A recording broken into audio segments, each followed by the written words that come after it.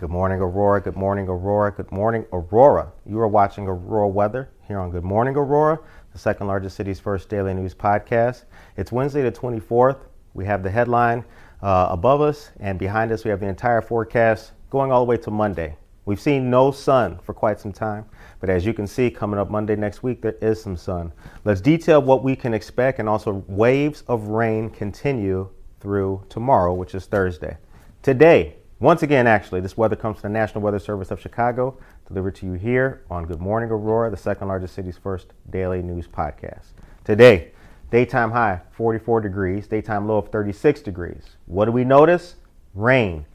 Today, going into the nighttime, stopping 37 degrees for the nighttime high, 33 degrees for the low. Picking up tomorrow, however, 43 degrees for the daytime high, 35 degrees for the daytime low.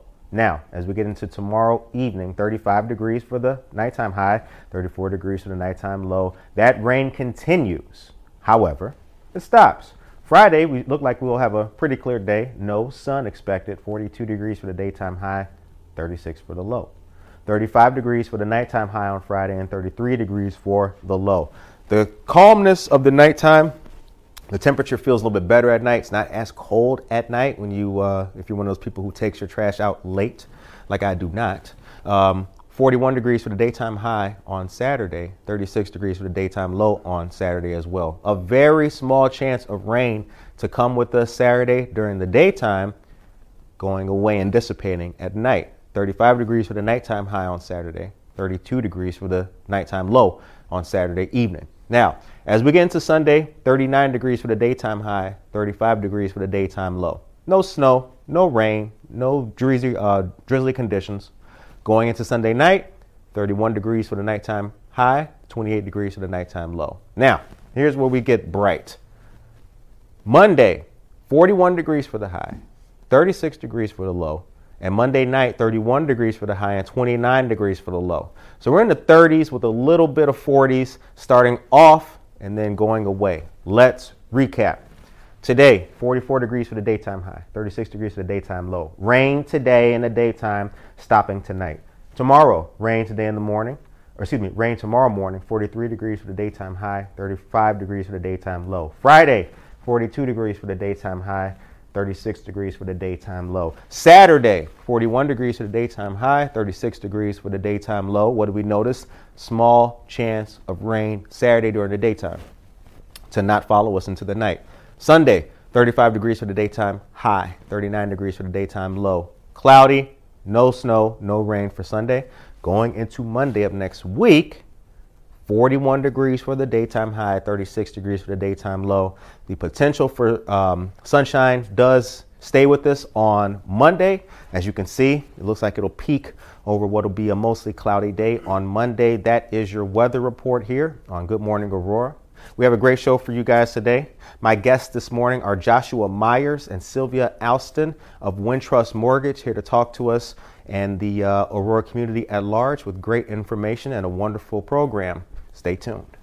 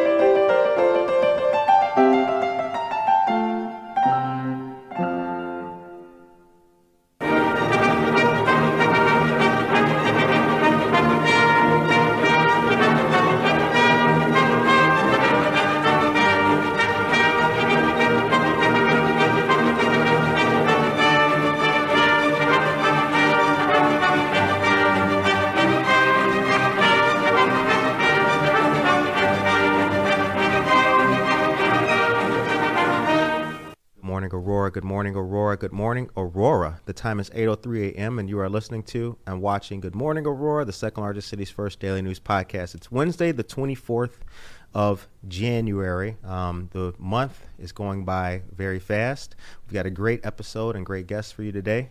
My guests today are Joshua Myers, Mr. Joshua Myers, Senior Vice President of Wintrust Commercial Banking for Aurora Bank and Trust, and Ms. Sylvia Alston, Vice President of Communications for Wintrust Financial Corporation. How are you both today? Fantastic. Thanks for having us. No problem. Glad to have you guys here as well. So we're gonna start with Josh because he's close. And then we're gonna go to Sylvia. Thanks you guys for watching. We've got great information and resources for you guys today.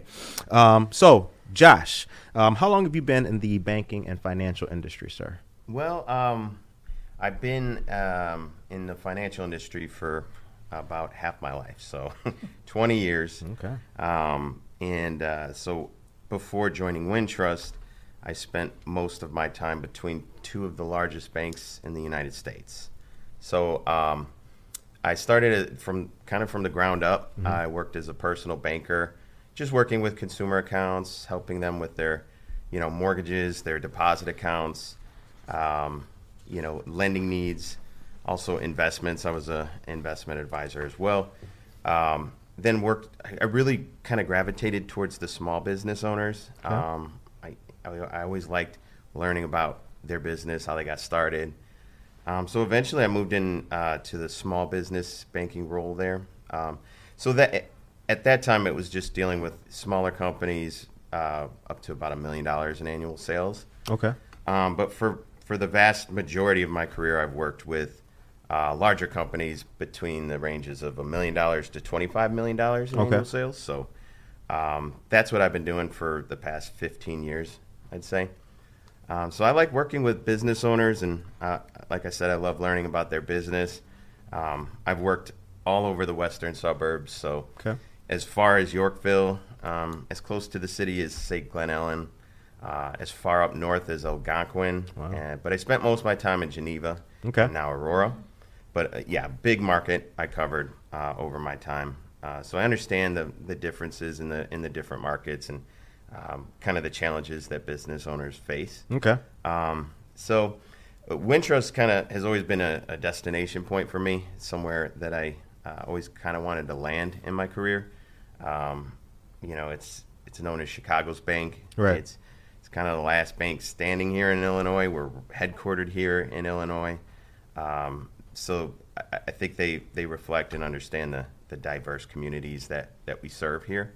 So it's Wintrust has always been a huge competitor of mine. So when I was at those other banks, I always felt like I could beat anybody out there just because of my relationship with my customers.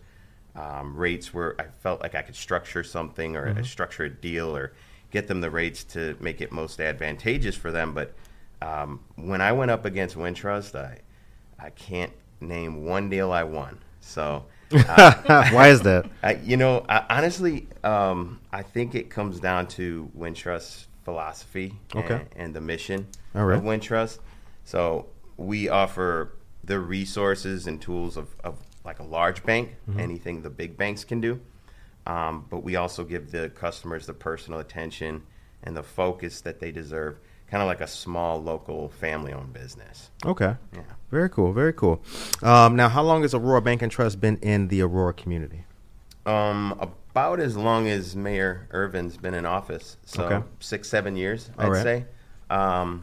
So we just want to make it clear to everybody here in Aurora that we're here. Right. We're expanding, we're growing, and we're here to support Aurora and all the businesses here thrive. Okay.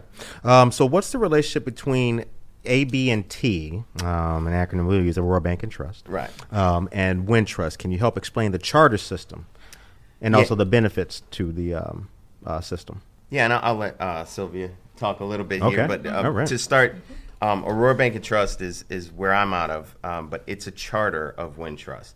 So it's part of St. Charles Bank and Trust, which is one of the 15 charters of Wintrust. So this charter structure kind of allows the bank to be responsive to the distinct needs of the communities that we serve. Also providing that personal attention and customer service as well. That I think kind of gets lost with the big banks. Right.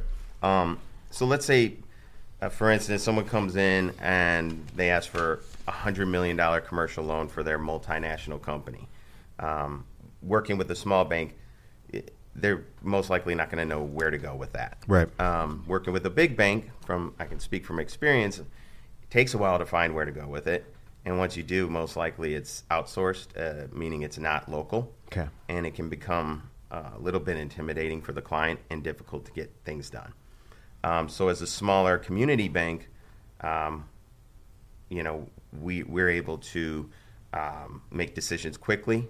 We can make them locally, which means I don't have credit underwriters in a different state across the country that they don't understand our market and what works here and what doesn't. My credit analysts my team I work with are literally outside my door. Okay. So I can walk over to them, speak with them, and the chief credit officer that essentially makes the final call on all those is right down the hall. Gotcha. So usually same day I can get a pretty good feel if we're going to be able to get something done for a customer or not. Okay. So we're very quick, we're very nimble, and we're able to move at the customer's pace. Okay. But yeah, that's a great advantage. And Sylvia, I didn't mean to cut you off. I'm sorry. No problem at all. And just to the extent that Aurora Bank and Trust is local, Wintrust is headquartered right here in Illinois, and we can make decisions quickly, locally, logically, and locally, and leverage the resources of the specialized departments across the company. We have 40 product partners to support Wintrust commercial banking. In addition to international services, there's multinational banking, there's asset-based lending, there's trust services, wealth management, mortgage, equipment finance. So there's whatever the customer needs here in Aurora, we can put the package together for them. Okay, very, very, very nice. Very nice. Well said. The time is 8:10 a.m. Michael Rayford, good morning to you. Tracy Hodges and Nancy Juarez, good morning to all. Hey, Michael. Of how you doing? Great people. Yes, we know Michael Rayford. Yes, good morning sir. to you. Liz Aka, Josie Mendoza-Geller, and Daniel Calderon. Good morning to all of you guys. All right. So next question is, Aurora as a city is positioned to grow exponentially, and this administration has made development a priority. How can Wintrust support new and existing businesses? That's exactly why we're here today. Okay. We want to bring awareness to the community that Wintrust is here to facilitate Aurora's growth. We want to help new and existing businesses thrive. We want to be a partner to the city of Aurora, and personally, I have great admiration for what Mayor Urban and his administration has been able to do, hiring great people like you, creating this media center. The city's vibrant. I live here in Aurora. I work in Aurora.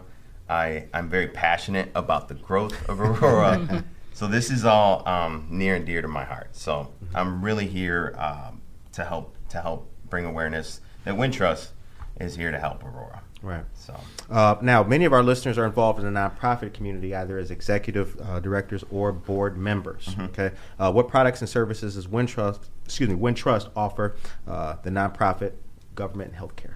Yeah. So for privacy's sake, I won't name names, but we already bank most of the government and municipalities here in the greater Fox Valley market, and also the not-for-profits. So we handle many of these relationships directly under the St. Charles Bank and Trust Charter, which stretches all the way from Elgin to St. Charles, Geneva, down to Aurora, and then as far west as Rockford. So it's a big market. We're able to give incredible customer service. We help maximize their investments and interest potential, their earnings, while minimizing their banking costs. Okay. And was it 15 charters that you mentioned? Mm-hmm. Okay, total. 15 charters, right. 15 charters total. Yeah. Okay. Do you want to mention the FDIC? Yeah, exactly. That's what I was going to chime in and say. Another benefit of the charter structure is our MaxSafe program. With having 15 community bank charters with MaxSafe, an individual or entity can increase the maximum amount of federal deposit insurance coverage from $250,000 to $3.75 million per account holder. That's an unmatched level of protection. So whether you're talking about a business or a nonprofit or a municipality, we can support. FDIC, the Federal Deposit Insurance Corporation. My mom worked there when I was a kid. Really? Yes, I've known FDIC. FDIC was one of the first acronyms I ever learned. It's actually what I learned what an acronym was. Okay. Yeah, like oh, I remember like being like blown, like oh, like I know what an acronym is. Okay, so now and we did just mention nonprofits, but in your role, in addition to your role as Senior VP for Wintrust Commercial Banking, you've also recently become a board member and treasurer for Two Rivers Head Start Agency, which we know very well on this show. Tell us about the organization, your goals as a new board member, and what the people of Aurora can expect. Yeah, well, I'm very proud to be a part of Two Rivers Head Start Agency. Their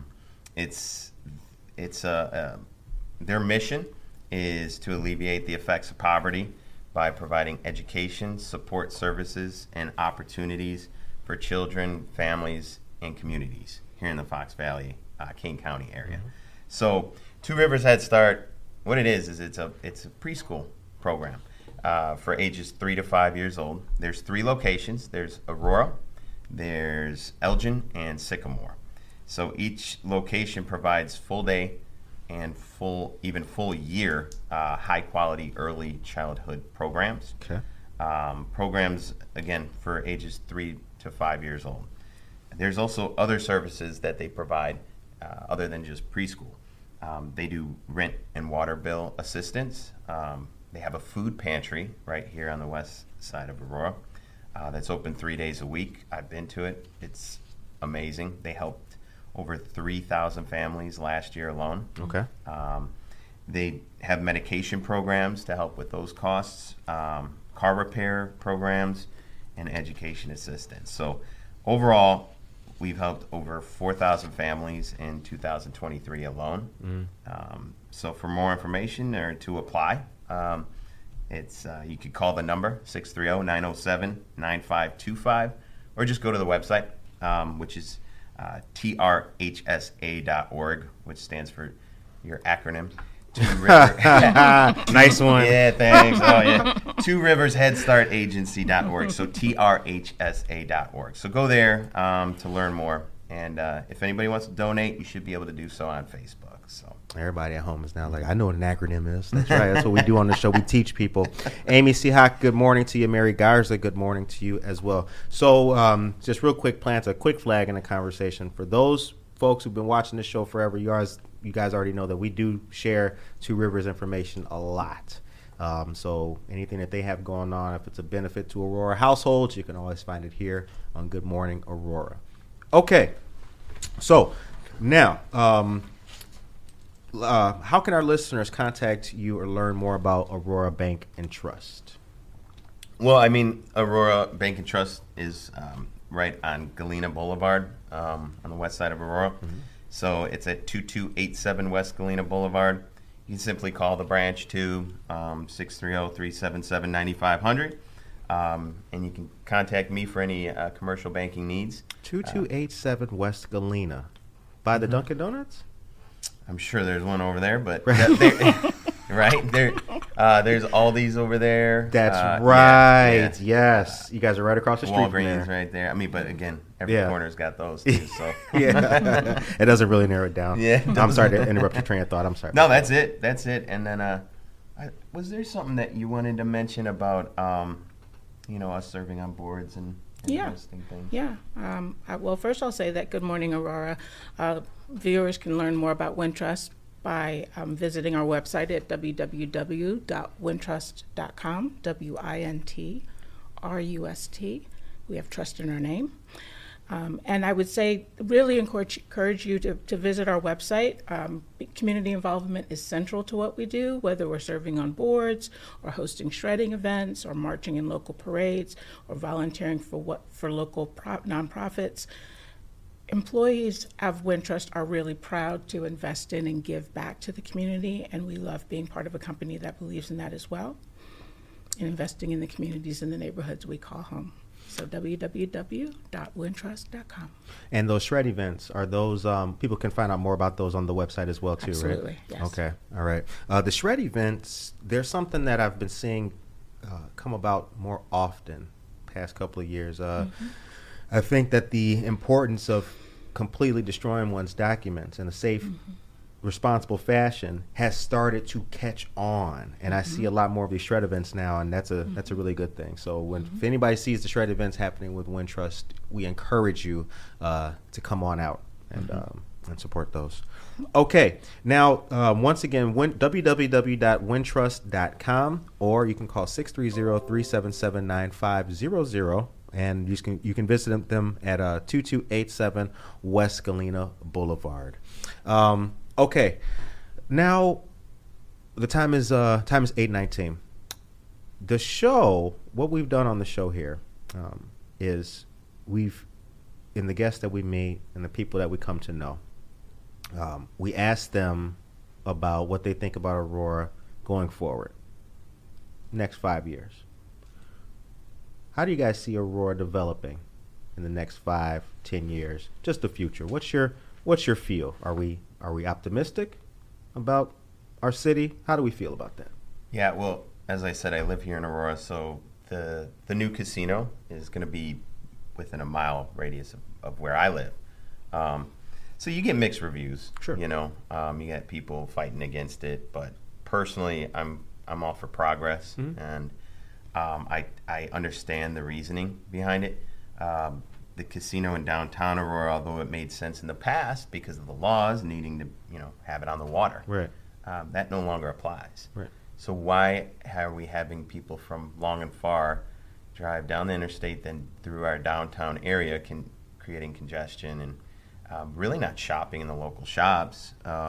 So being right off the interstate, making it new and attractive, I think is going to drive great income for the city as a whole. It's going to create jobs, and it also allows Aurora downtown to kind of revitalize, and I think it's really going to help the businesses here, Right. creating more places to live rather than just parking for Exactly. a casino. Exactly. Right?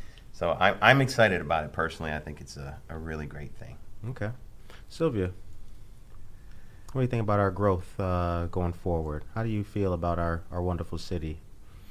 I think that the sky's the limit in terms of what we can achieve here in Aurora and across the state of Illinois. Yeah, I live and work here as well, and I can't wait to see the many things that the city has coming up. I mean, I just close my eyes. I think about the next 5-10 years too, and I just see growth and opportunity for people. Yeah. Aurora households coming up, doing better, better access to resources and connections being made. I mean, from Two Rivers Head Start being a local nonprofit, an individual like yourself being on the board, other people who are in the nonprofit, everybody's working together to make the city great. It's like they say, a rising tide lifts all boats, and I'm excited for it. Yeah. I've seen the city grow a lot since I've been here, and in the 3 years that we've been doing this show, this will be our 4th year doing it, and from then till now, it's just a lot of changes, a lot of great changes. I've lived here for 10 years, and in that time, you go to downtown Aurora in the past, and there wasn't much. Right. And now, I mean, you can literally spend a day just shopping. There's neat little shops. There's like a boutique. My wife loved it. She could have a drink while she shopped. And Wickwood House? That must be it, yeah. And right next door, there's that coffee shop. It's Society 57. That's it. Yeah, that's the corner. Yeah. Yep. And then from there, I brought my son over to it's like a plant shop. And I'm sorry, I don't know all the names, but it keeps going. Yeah. And so we could literally spend a day doing that. The Yeti station is amazing. On Broadway. Right here. Yes, yep. And yep. it's old, for all the old school gamers out there, it's just arcades Yeah. and pinball machines, like the old school ones. Yeah. I don't know how the guy that works there can repair all this stuff. I don't know how, because I didn't know they existed anymore. He was born for it. But yeah, it's beautiful. It's affordable, and you can literally spend hours just playing video games there because you pay. I think it's like $20, and it's all you can play all day. So, okay. And you can leave and come back, so you go get lunch or dinner and come back. So yeah, it's really cool. Okay. So I just want to go over a couple more things. 15 charters. Yes. Yep. 15 charters in the state. And you yourself, Josh, you have been first a personal banker and a small business banker. Thank you for sharing your story with us. And if people want to get involved and learn more, they can go to www.wintrust.com to learn more. Check out the events and everything going on too. So, all right, the time is 8:24 a.m. The show, or our section, ends on a positive note. What is your message today for the people of Aurora? Well, we're here. We're in the market, and we're here to help businesses thrive here in Aurora. So let's do this. Okay. You just got a shout out on in the chat. Michael Raper says, I didn't have my glasses on. Is that Josh Myers? Yeah, it is, man. Is that Michael Raper? Like, you're like 20-something minutes late. Good morning to Yvonne, Angie Tapia, and my dear friend Jordan Eichelberger and Joe Jackson, our dear friend Joe Jackson. Good morning to you guys. Okay, so we are going to we're going to go to a commercial right now. I want to thank you guys once again for coming on this show. This was a really good conversation. This Thanks is a for having us. really good conversation. And if we can be of assistance to you guys going forward, please let us know. We look forward to sharing everything that Wintrust and Aurora Bank and Trust have to offer, folks. All right, here's the thing, ladies and gentlemen. Here's the thing. Nobody's really here when I give you guys the other half of the thing, so this is kind of intimidating right now. We have a great second portion for you guys. Our guest today is going to be Zach, who is a member of the Aurora Democracy Participation Hub. It's a mouthful.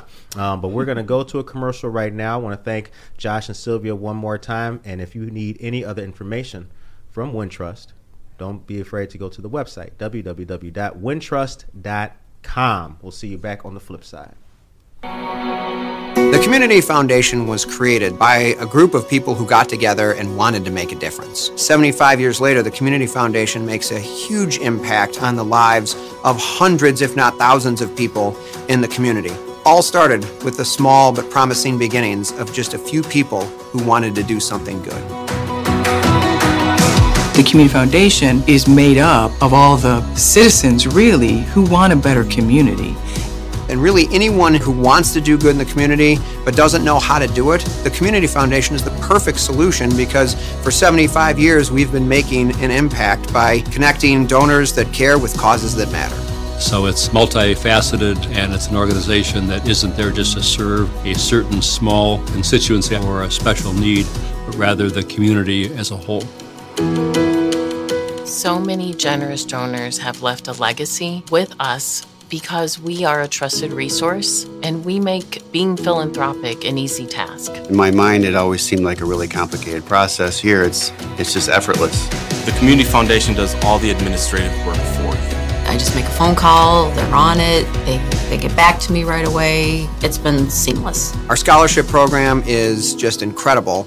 I had no idea the impact that the foundation has on these kids. Some of these districts that we're working with here are some of the neediest districts in the state. It renews your faith in humanity, I was the first one ever in my family to go to college. The scholarship from the Community Foundation has impacted my life and my wife's life in many ways. As you can see, it still brings a tear to my eye. Without their assistance, we can't do the work that we are meant to do for the citizens of the Fox River Valley community.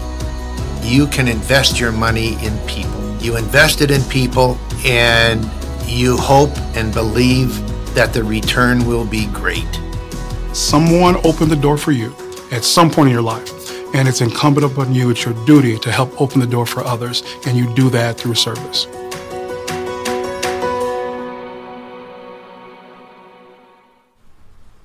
Ladies and gentlemen, we are back. The number one morning show in all of the land is here for you. Daniel Calderon, good morning to you. Joe Jackson, Maria Chirito.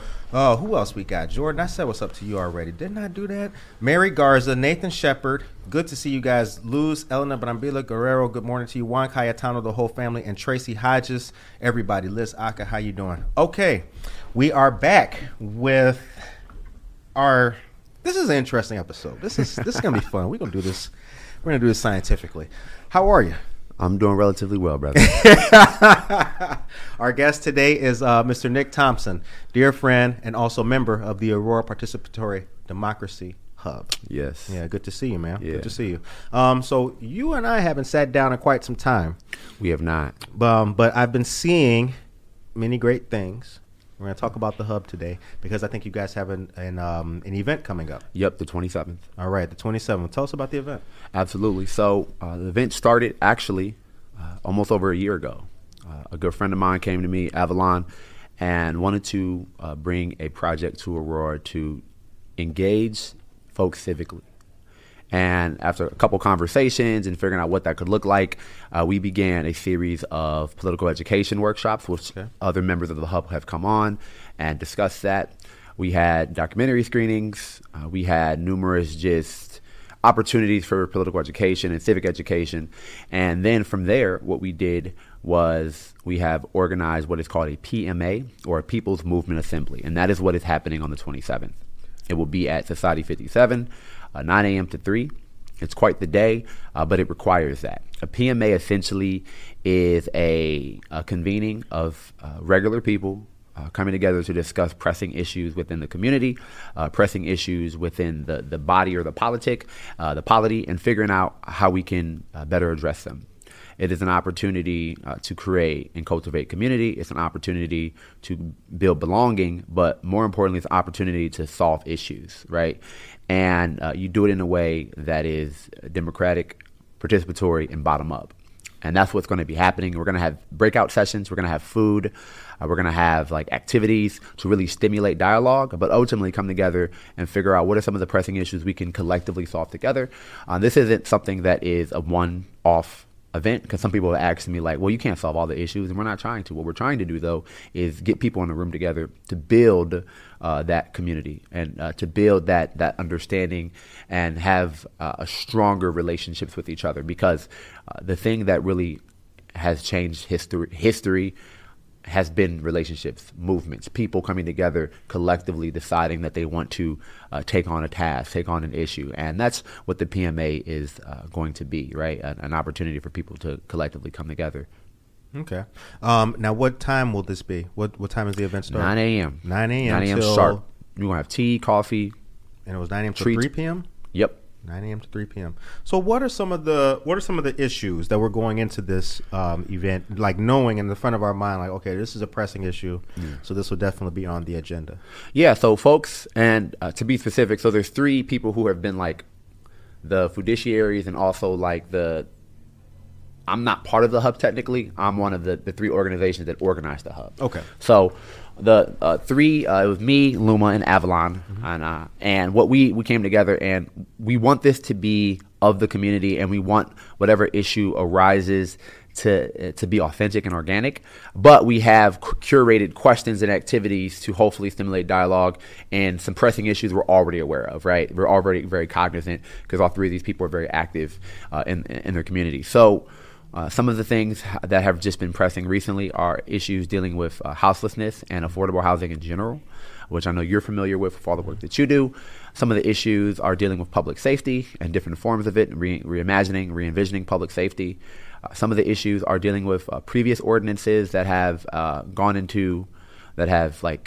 already been placed, and people are interested in revisiting those ordinances in an effort to ensure they're more equitable. So that's really what the 3 things that have already been discussed, but there's a lot. So when we sat down trying to curate the questions, we've tried to leave them open-ended because we really don't know what's going to come of it, because the idea is people are going to come and have a discussion, engage in activities, talk about their personal experiences as well, and that's going to shape really what ends up being the campaign or the policy or the practice or the initiative that folks are going to be supporting. So, Tracy Duran, good morning to you. So here's the thing that comes most readily to mind too is that, like, when we talk about, you've mentioned this before too, like ordinances and things like that are subject to be changed. Like, change can happen. Like, it is completely possible to get an ordinance or something at the city level changed to favor a better outcome. But a lot of that work and how it's done, I think people have been apathetic and they don't know that, and that's kind of caused them to, like, just say, I'll leave it in the hands of my whoever, elected official, or my whatever person.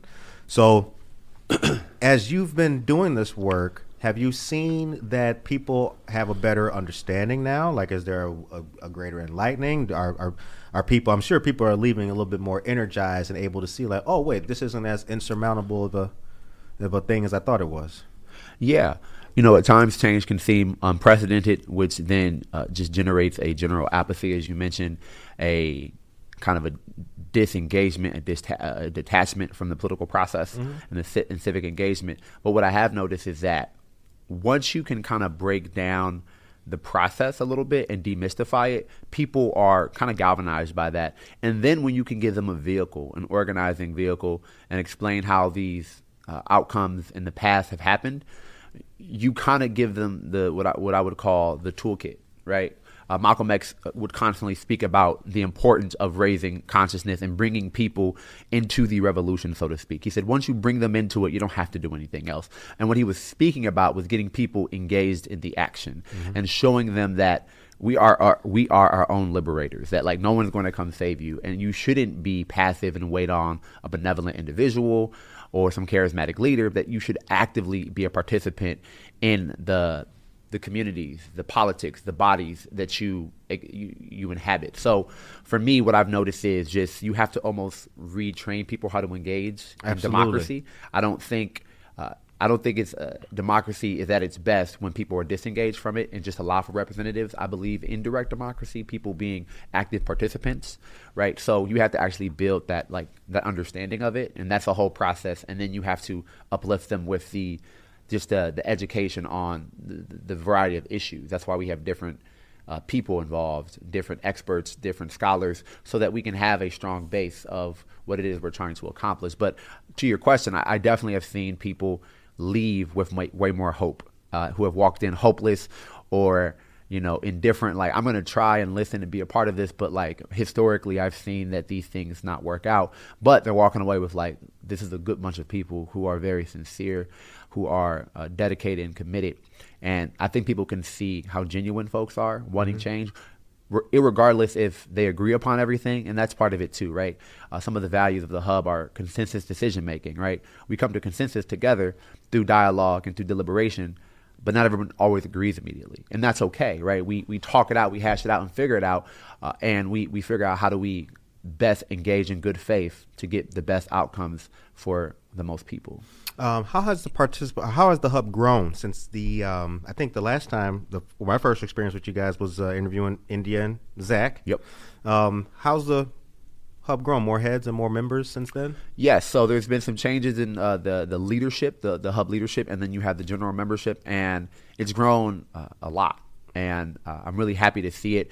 Some of the focus I've had was really on trying to mentor and guide the hub leadership and just be almost like a voice and trying to let them take the lead. I think part of building the Democracy Hub was, in my mind, threefold. You wanted to engage people who aren't typically engaged, but you also wanted to build leaders who are already kind of actively engaged but are young, right? And maybe don't have the experience. So for me, it's important to have both, leaders building leaders, so that you can have a movement that's not leaderless but leaderful.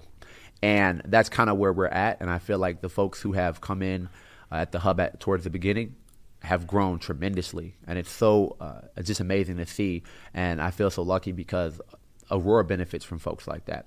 But then also on the other end, I've seen people who typically aren't civically engaged, asking questions, coming out to events, and being a more active participant within their community, and seeing that there are spaces that they can go to and to feel that sense of belonging, but also be a part of a force of change. So I've seen it change qualitatively and quantitatively, and I'm looking forward to what the PMA once we convene, because I think that there's also going to be another leap in transformation and in the individuals who take part in it.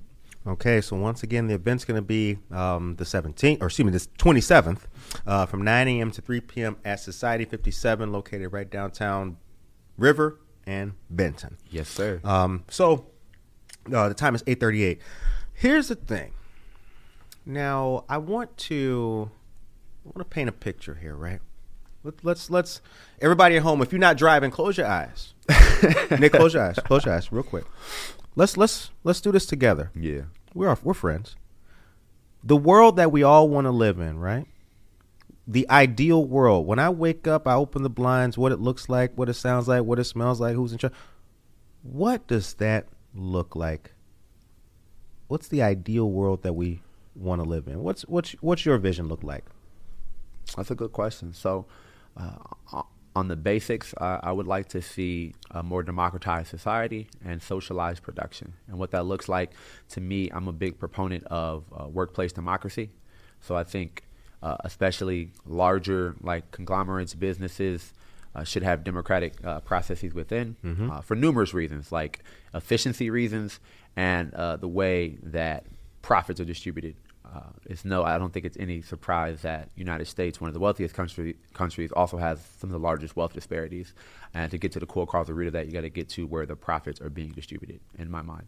Additionally, I think you also need massive democratization of a lot of our institutions. I think our institutions simultaneously impact how folks engage with them, and then how folks engage with them impacts institutions, right, in like a kind of dialectical relationship. And right now, our institutions aren't necessarily the most democratic at times. And I think that's on all levels, national, state, local, and finding ways that you can make things more participatory. That's why we call it the Participatory Democracy Hub, showing everyday people they should have a say in the going-ons in their community. And part of that is not only transparency, but popular education. If people don't really know how to navigate the institutions, they don't have the education to do so. I think that actually should be of interest to leaders, because if the folks around you are not educated and you are a representative of them, you should want them educated, right? Absolutely. In a serious democracy, right? You know, and liberal democracies don't necessarily, and that's what the United States is, it's a liberal democracy for all intents and purposes. It doesn't necessarily put emphasis on that, and I think we should want to educate a populace. And there are many examples of directly democratic participatory democracies all over the world. You know, the Zapatistas in Mexico practice that. You have the movement in Nicaragua who practice that, and they have like people's movement assemblies and communes and ways of taking a bottom-up approach that folks who live in the outskirts still have a deep influence on the day-to-day actions, just as much as someone who lives, say, in the metropolitan city. Right. So it's not up to how much money you have. It's just that you are part of the community, so you should have a say, right? Yeah. No, I that's so true, man. And I believe that's the kind of world, when I have my eyes closed and I think and I daydream about it, that's the kind of world I want to live in. It's, you know, with the events, people need to be educated. They should know their rights. The same way you have an ice cream social, there should be a know your rights training. The same way you got the clown thing where they got the big stick and the whole thing with the ice cream, you should have a fill out the census training. 100%. It's like we can't, because I think personally too, like a community is smarter, stronger, healthier, more resilient when everybody knows everything that's going on. Yeah. And the only way that you can do that is by taking the people. I can't think of the phrase you just used, but take it.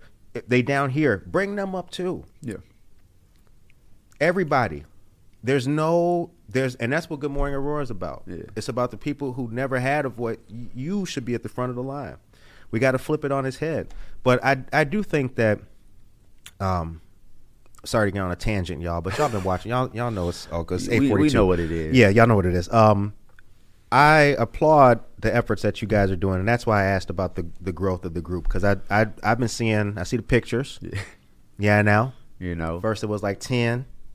Now like 30 up in there. Then it's getting we bigger and deep. bigger. Y'all was deep. Y'all was deep. We're trying to get deep. Yeah. Let me say something about that real quick too, because it's important. You know, and I'm good for a Malcolm quote. So one of the things that I constantly try to preach is that when folks do come to despair and they feel hopeless, or organizing seems insurmountable, the reality of the situation is we are not outnumbered, but we are out-organized. Right. So a lot of forces that exist already have their resources, they have their organization, and they have their methods and ways of executing. We have to build that, and that is work, right? I never say organizing is easy, not at all, but it's always worth it. You can't win if you don't do it.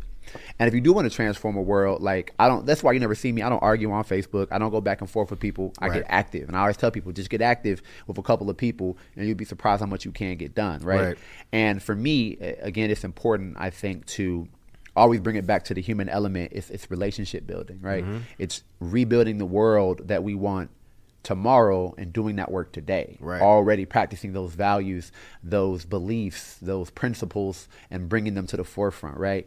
The reality is, and this is on a national level, we waste a lot of food because people are scared of losing profits. Right. The reality is, the way property and land relations are, we end up leaving a lot of people unhoused and exposed to the elements, which actually fiscally, most studies show, brings down communities, right? When you could just do housing first initiatives that have been shown to be very, very effective and proactive in places like New York, Montana, and Cali that have been tried. Stockton tried a UBI. So for me, a lot of these, I think, forward-thinking ideas. UBI being universal basic income. Yes, you're right. Yeah. Universal basic income. They saw when they tried in Stockton, California with that, they saw that there was actually an increase in employment because a lot of people just couldn't get to jobs. They didn't have transportation. So for me, it's imperative that we put an emphasis on the least of these, the forgotten, the forsaken, I call them, that's right, in our communities. And that's what the hub can be, and that's what the hub is attempting to do. But we need you, right? If someone's listening right now, you feel like whether you're hopeless or you think that's not really for me, it's literally for everybody. Absolutely. So just keep that in mind and be curious. Be curious. Come find out. And maybe you get there and it's not, but you won't. It's not for you. It will be, but you won't know unless you try. Yeah, and if you're not the, if you're the guy, if you're the person who thinks it's not for you, then I'd say you have to probably imagine what the you is. And let's say there was a world where there wasn't a person, we would need you there then. Sure. Because we're going to be shaped by the amount of people who are there, who bring their unique experiences, their unique talents and ideas that's going to ultimately shape how we move forward in the future. So I think it's imperative to get as many people involved as possible. We're going to have Spanish translators. We're trying to make it as accessible as possible because we don't want to leave people out, because we realize in a lot of institutions, in a lot of cases of organizing, that is the case. We want to be radically inclusive and ensure that we uphold our principles that we purport. Time is 8:46. Ruby Sue, our dear friend, says the organizing and not arguing part is key. Otherwise, we lose ground/validity. Daniel Calderon, John Lennon's Imagine, and Louis Armstrong, What a Wonderful World. Good songs, my brother. You got some soul in you. Oh, I love our Latino brothers. Sheila T, good morning to you. Becky Hoff, good morning. And good for the mind, body, and soul. Now, Paul Dominguez, good morning to you, too. Here's the thing. I wanted to touch on Stockton. Now, you mentioned Stockton. Yeah. What about the UBI? The thing is, though, and I'd like to get your opinion, Stockton has a history, decades old, of the kind of activism and organizing that, the ground was fertile for that in Stockton. Right? We could do a whole nother one on that. I know where you're going with this, and I have an answer. I love it. So my thing is, right, let's take our temperature here. Doesn't seem like our ground is that fertile. Is it getting more fertile? What is your opinion on that? Yeah, so, I am an optimist, if anything. And the reality of the situation is I use concrete conditions to inform how we move, right? Allowing the circumstances to dictate the measures. And it's not as fertile as Stockton, but I've done a lot of work in organizing in Chicago, in particular around something called ECPS, which was the Empowering Community Public Safety Act. And I think it's revolutionary. And I think Eventually, you're going to hear about it across the country, and it's a different way to do public safety where it is democratized. People are elected. One of my good friends had been elected to the police councils, and essentially they can have a say in the hiring, the firing, the budgeting, and the policy making of their public safety departments, right? And they can establish public safety commissions, whereas then they can dictate and determine things like substance use as an issue such as public safety. So now we can allocate funds there. And it's just a different way about going to deal with these larger issues, right?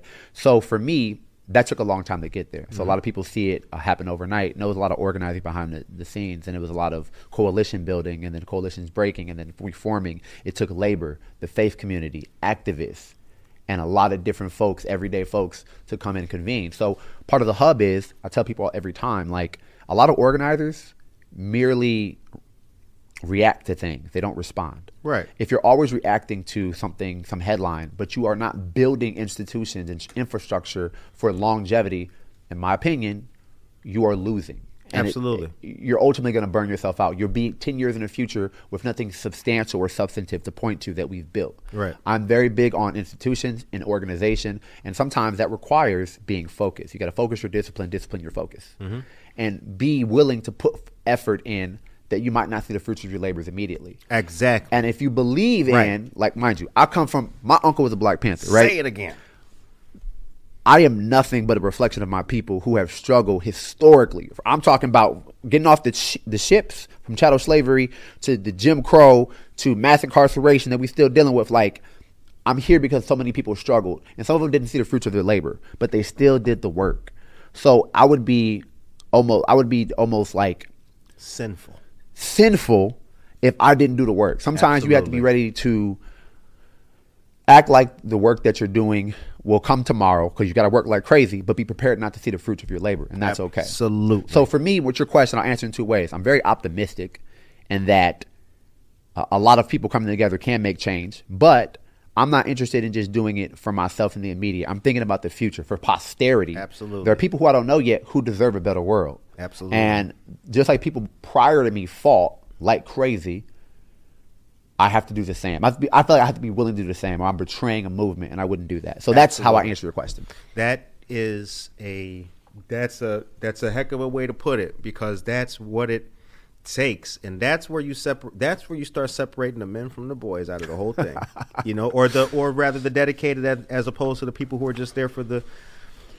I deal with a lot of volunteers and young people, so my focus has always been on two kinds of people: the people who are there for the T-shirt and the donuts, and the people who are there not worried about getting paint on their arms as we work in this abandoned church or Lower Wacker Drive, where you're not, you went from Skokie to Lower Wacker Drive. That's what it takes. And you may not see we're not doing it for... We're not doing it for clout. We're not doing it for accolades or awards or even acknowledgement. I may not even be alive to see this benefit, but that's all right.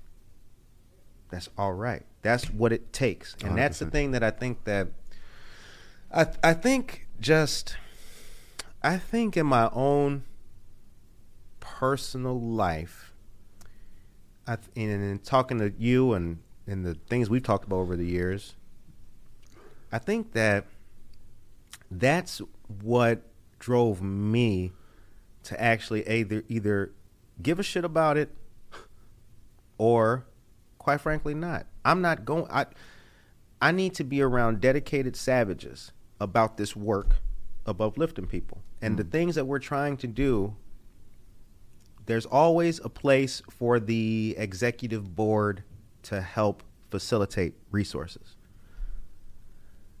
But 90% of the labor is the humans in the trenches doing it, pulling people. Peach Riot, AID. You know what I'm saying? Shout out to AID. Shout out to AID. I mean, that's what it takes. You got to be down there with the people who are strong. You got to be doing that. Yeah. That's the work that it takes. And I think that's one of the things that's impressed me about people in organizations, but it's also the thing that's kind of made me not go forward with other people's organizations, because there's just they're not really dedicated to that. You know what I'm saying? And that's what it takes. You have to be down for the long term, and you may not see the fruits of your labor, and you have to be okay with that. 100%. I think it's beautiful too. 8:52 is time. I do too, man. I do too. Zor Zapata, good morning. Ray Dehan Paz, good morning. Scott Hodge, good morning. Good morning to all of you great people tuning in. When we chopping it up. All right, 8:53 is the time. So here's the thing. Now we the participatory the hub is on Facebook. Yes. People can join the Facebook page. You guys also got an Instagram too. Yep. The event is the 27th. Once again, it's going to be at Society 57 from 9 a.m. to 3 p.m. The PMA, the People's Movement Assembly. What's coming up after the PMA? What's the next event you guys got going on? And the hub started last year. Yeah. When is its birthday? Yo, so I feel like there's a couple of dates because there was like the first initial meeting where it was proposed to me. And then there's several meetings after where we were like, well, what does it look like? Right. So I'm actually going to ask Avalon. We have all our meeting notes, so I'm sure we can find it. But off the top of my head, I actually do not know. But that's actually beautiful to ask because I'm going to look into it because we should do something for the anniversary of when it officially started. Yeah. You're not a guy who does, you like me. We're not just doing shit. You did it for a reason. You guys have done it for a reason. It lives. So we want to celebrate that, man. I think it deserves that celebration, 1 year anniversary kind of thing. We're going to tag you in the post. We're going to figure out the date, and we're going to tag you in the post. Absolutely. Time is 8:54. So actually, I wanted to say good morning, Ray, and Daniel Calderon. Absolutely. A closed mouth doesn't get fed. We are the world. We are the children. Absolutely.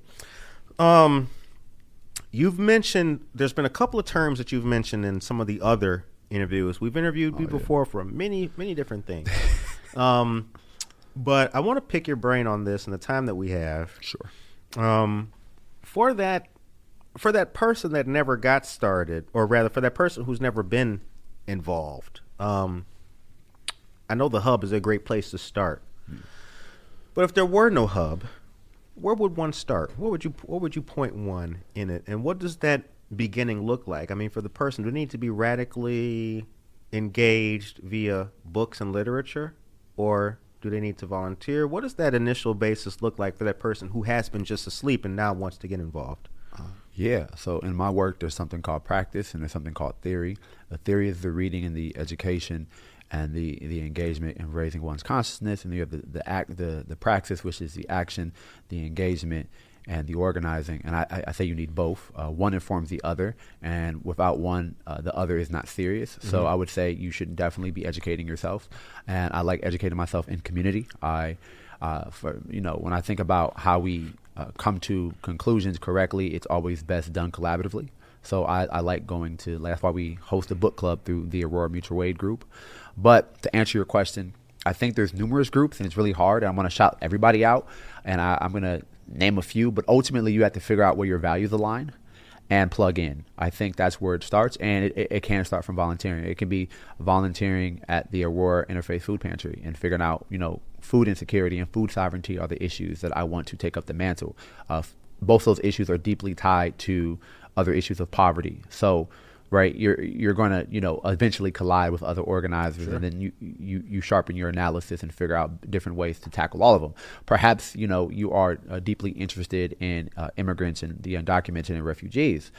There's world relief, but there's also the Aurora Rapid Response Team, right?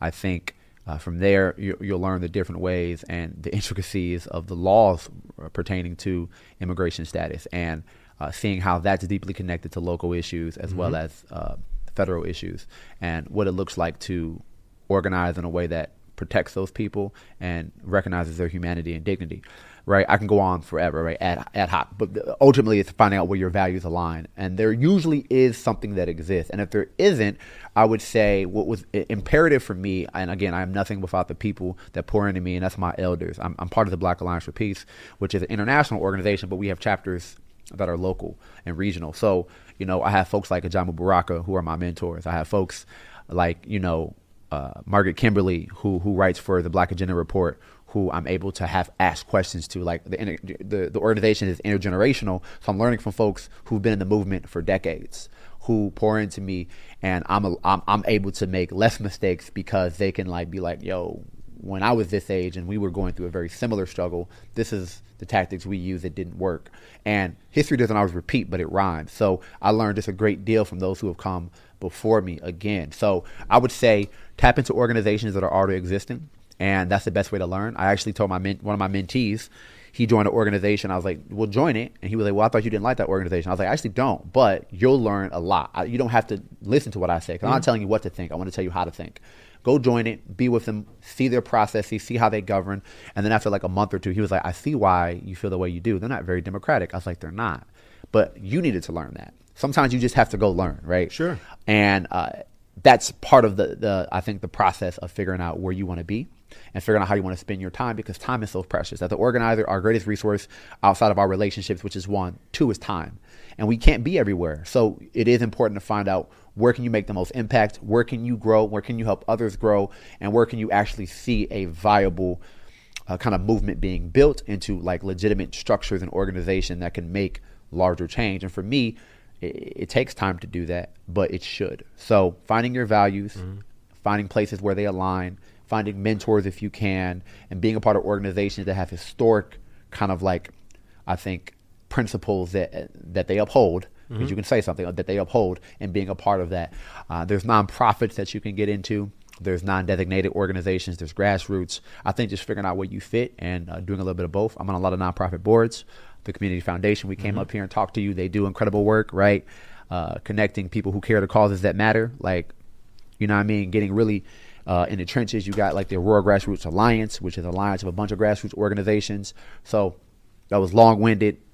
I said a lot, but ultimately it is about just doing the work and having the theory to back it up. Doing the work and having the theory to back it up. The time is 8:59 a.m. You've been listening to and watching Good Morning Aurora, the second largest city's first daily news. Here's the thing, Nick. You know, we don't get to talk a lot. You went from being on this show all the time to never at all. But that's okay. You know, I know you're busy. No. Here's the thing. I actually wasn't going to bring this up, but when you went there, because I did tell myself, well, if he goes there, I have to. You mentioned the book club. I did. Okay. You did mention the book club. You know, I loaned you a book and I never saw it again. Asada. Didn't I get that to you? Remember? No, you did not. And that book, Nick, that book was a gift from a friend. I didn't get it to you? No, I've never seen that book again after letting you use it. That's how good the book club is, y'all. That's crazy. I thought so I tell you this, at the TV station. I tell you this, they got great books coming through there. Yeah, I never saw that book again, man. And I wasn't going to say nothing. No, you know what? I'm going to go. I have a whole library. So like, I'm going to go look. And I'm sure if I find 2 of them, I mean, just one of them is yours. And I'm going to get you. I've been, as we just talked about, right? Sometimes the work, you may not be around to see the work. That book being out there for other people, right? That's what's been making me sleep good at night. That's what it was for, because I had a copy, but it was someone who wanted a hard copy, and I saw it, and I was like, and you let me borrow it. So I do appreciate you. So it really went to a good cause. Okay. I'm going to get you that book, though. See how you did that? Forget about the book. It went to a good cause. Hey, look, you know, my mama said that if anything, I had a gift for the gab. Yeah, it's all good. Got to revert. Yeah, no, but seriously, though, and all joking aside, I wanted to bring that up in a, we jokey fashion, but like that book being out there for other people to read is powerful.